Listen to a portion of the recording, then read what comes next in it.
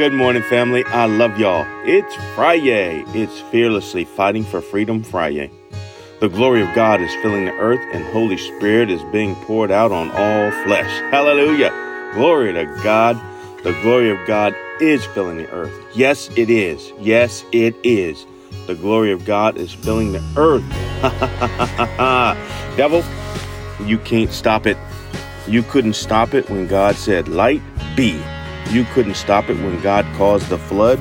You couldn't stop it when God made a covenant with Abraham. You couldn't stop it when God parted the Red Sea. You couldn't stop it when Jesus was born. You couldn't stop it when he opened blind eyes, deaf ears, and mute mouths. You couldn't stop it when Jesus raised people from the dead. You couldn't stop it when Jesus was nailed to the cross. You couldn't stop it when he died in my place. You couldn't stop it when he took the keys of death, hell, and the grave from you. You couldn't stop when Jesus rose on the third day. You couldn't stop it when Jesus ascended into heaven and sat down at the Father's right hand. Oh, hallelujah. You couldn't stop when Holy Spirit burst onto the earth like a mighty rushing wind.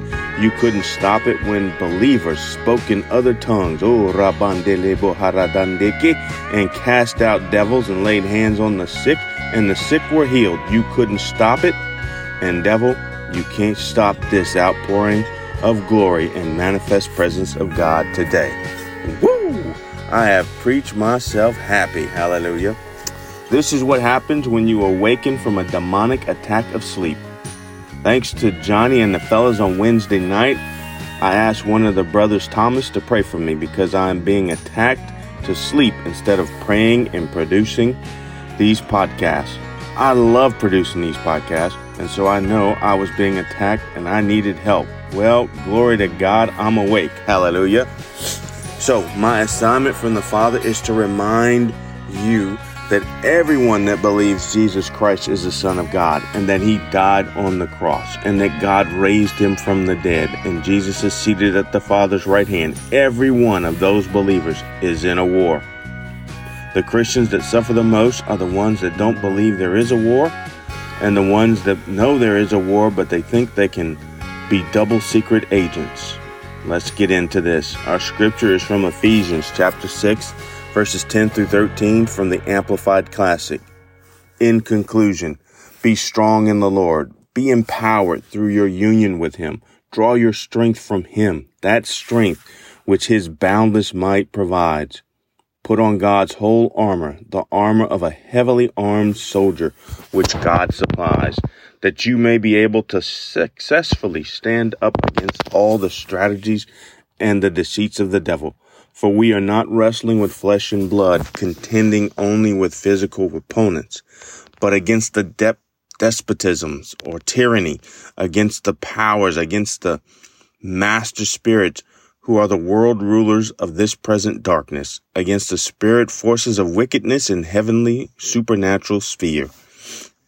Therefore, put on God's complete armor, that you may be able to resist and stand your ground on the evil day of danger, and having done all that the crisis demands, to stand firmly in place. Wow, there is so much in these verses. So much. I will hit upon a couple of points. One, in conclusion. This is so important. Paul saves it for last, and it ties together the other things he has previously said. Number two, be strong in the Lord. And since I'm reading from the Amplified Classic, we get a good explanation of what that means. Be empowered through your union with him. Draw your strength from him. How do we draw strength from God? First, ask him like this. Father, give me strength, supernatural strength, please. In Jesus' name. Thank you, Father. Second, the joy of the Lord is your strength. What gives the Lord joy? Faith gives God joy. Hebrews 11:6. Praise gives God joy. Psalm 22:3. Obedience to God's word gives him joy. Deuteronomy 28:1 through 14. John 15:5 through 7. And prosperity and receiving answered prayer gives God joy.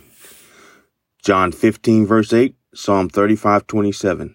And third, They that wait upon the Lord shall renew their strength. Isaiah chapter 40, verse 31.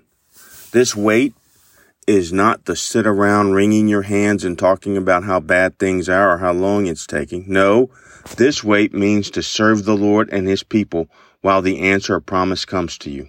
All right. I could preach a sermon just on waiting. So next we are told to put on God's armor, or the armor that God supplies. I like what I heard one minister say about God's armor.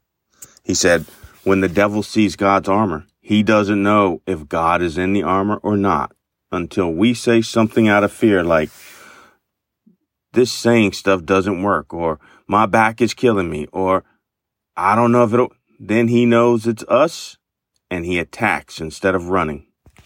Read verses 14 through 20 of Ephesians chapter 6 and find out what armor God supplies us. And then get dressed and stay dressed and speak God's word fearlessly and in faith and fight for your freedom. Freedom from sin, freedom from sickness, freedom from lack and debt, freedom from fear and worry and anxiety, freedom from being controlled by the devil. You know the process. You see it, you say it, you hear it, you plant it. I love y'all and have a great weekend.